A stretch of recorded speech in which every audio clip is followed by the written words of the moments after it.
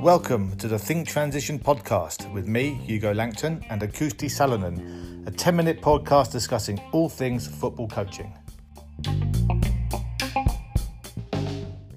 Hi, and welcome back to a new episode of the Think Transition podcast. And welcome back to our friend from Finland, the one and only Akusti. Hello, nice to be here again. Always, my friend. And what are we going to talk about today, Akusti? I think the good topic could be the rules in a training when you play games, different kind of games. Where is the direction? Mm-hmm. And maybe this is for me because I have seen so many trainings where are no rules when they are playing.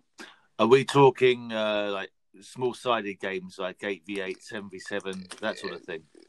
Yes, exactly. Because, your practice should be always simplification from the 11v11. Mm-hmm.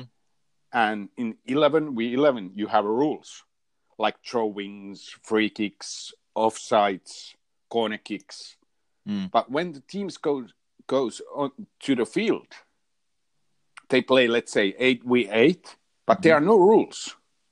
No. So, a typical thing that we'd see is, let's put it this way. Do many coaches think then that, hey, look, we'll do 8v8, and maybe they think, it'll be good for the players because, it's a directional possession-based practice maybe. But then they think, it's okay. We don't need to do anything. We just let the players play. Yeah, that's the one thing. And one thing could be coaches want to have a higher tempo in those games. So they are taking off corner kicks, which is okay because normally those fields are smaller than big field. Yeah. But to be fair, my opinion's always been on those corner kicks. Well, they're like you said, because the pitch is smaller, it makes corner kicks then unrealistic. Yeah, exactly. But then they take off offsides. Yes, and they are wondering in a normal game why our players doesn't do those runs they did in the training. But because there's no offside in the training, you don't practice to make your runs on time behind the defensive line. So if we take football as 11v11, if we were to do an 11v11 practice, we would have offsides like we do Saturday afternoon, Tuesday night, whenever our games are, Sundays. Yeah. There's offsides. So it's a good question then. So why, when we go 8v8, 7v7, 6v6, even 9v9, why do we suddenly forget to put in offsides? Yeah, absolutely. And another thing is throw-ins. Because if we look out the set pieces in a game, throw-ins happens more than any of those set pieces, free kicks, corners, or whatever. And there could be a moment for the fullbacks. They are doing more throw-ins in a game than passing the ball. That's right. But we don't practice that. What about also like if a team has someone who has a very long throw, but then on a smaller pitch, their long throw becomes unrealistic because it's hitting an area where it wouldn't normally hit, maybe, or land, or be aimed at in an 11v11 game. Okay, maybe then you can do exception of the rule. Okay, no long throws, trying to find a way to build up that situation out.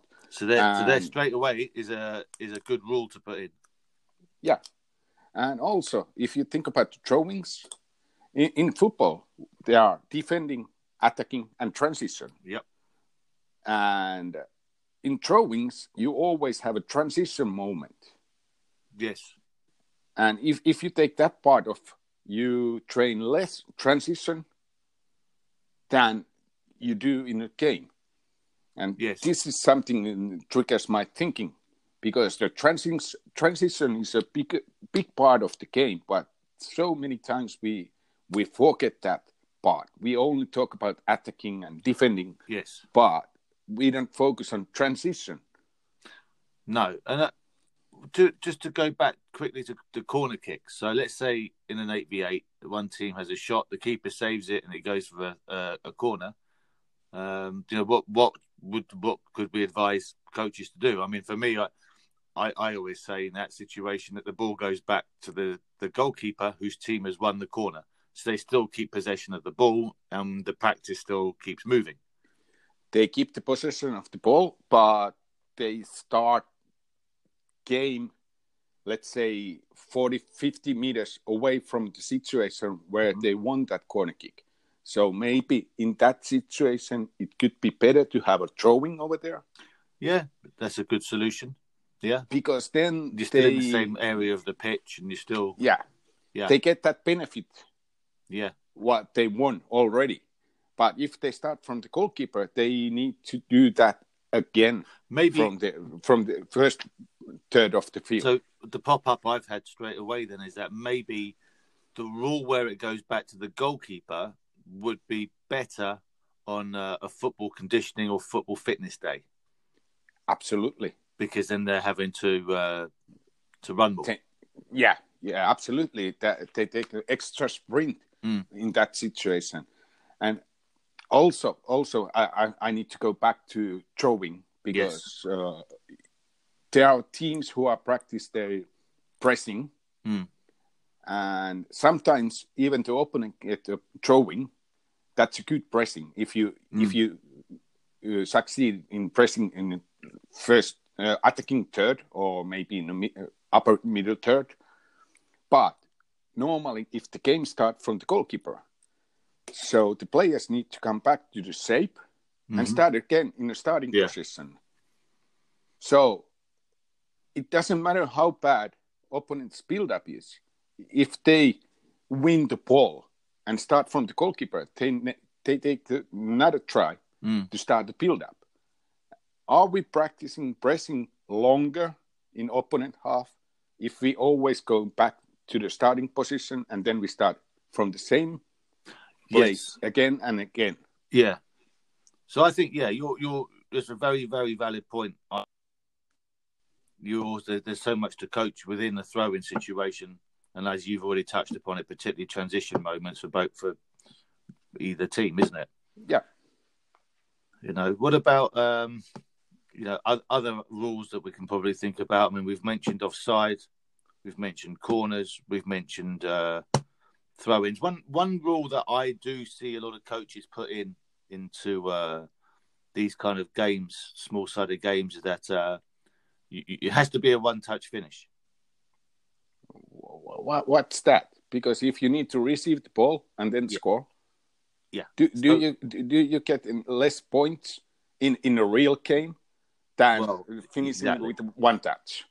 But what about players that that like to dribble, take people on 1v1, and shoot? So let's just say in this small-sided game, now there's a counter-attacking moment, and an attacking player is now 1v1 with a defender. He beats that defender. Now he can't score.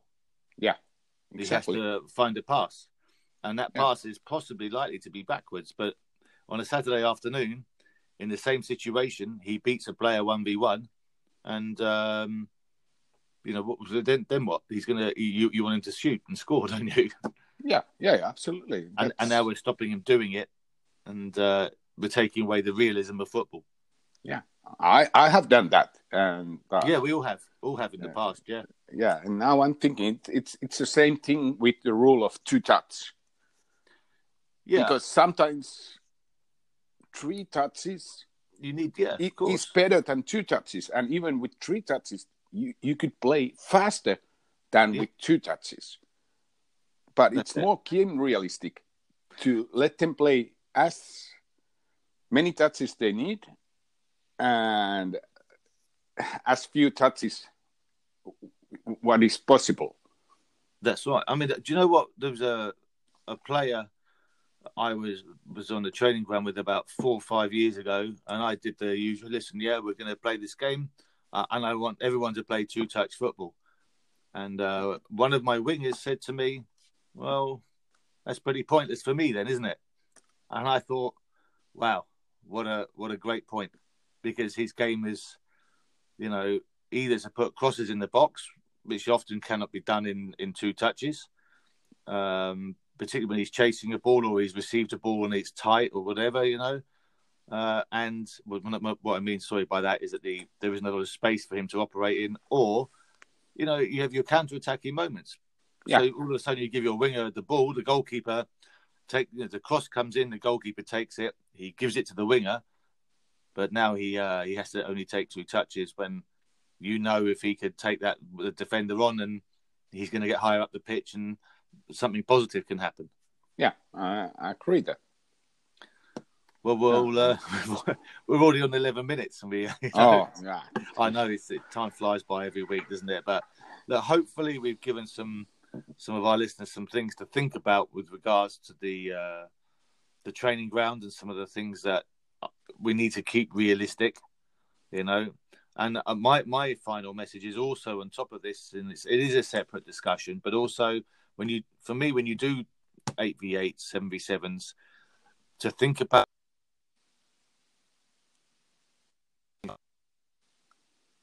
it might be, rather than creating a fight ball situation.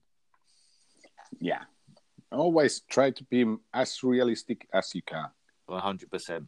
Brilliant. Okay, well, look, we'll leave it there for this week, and we will be back again, as always, next week with another topic. So thank you very much. Thank you.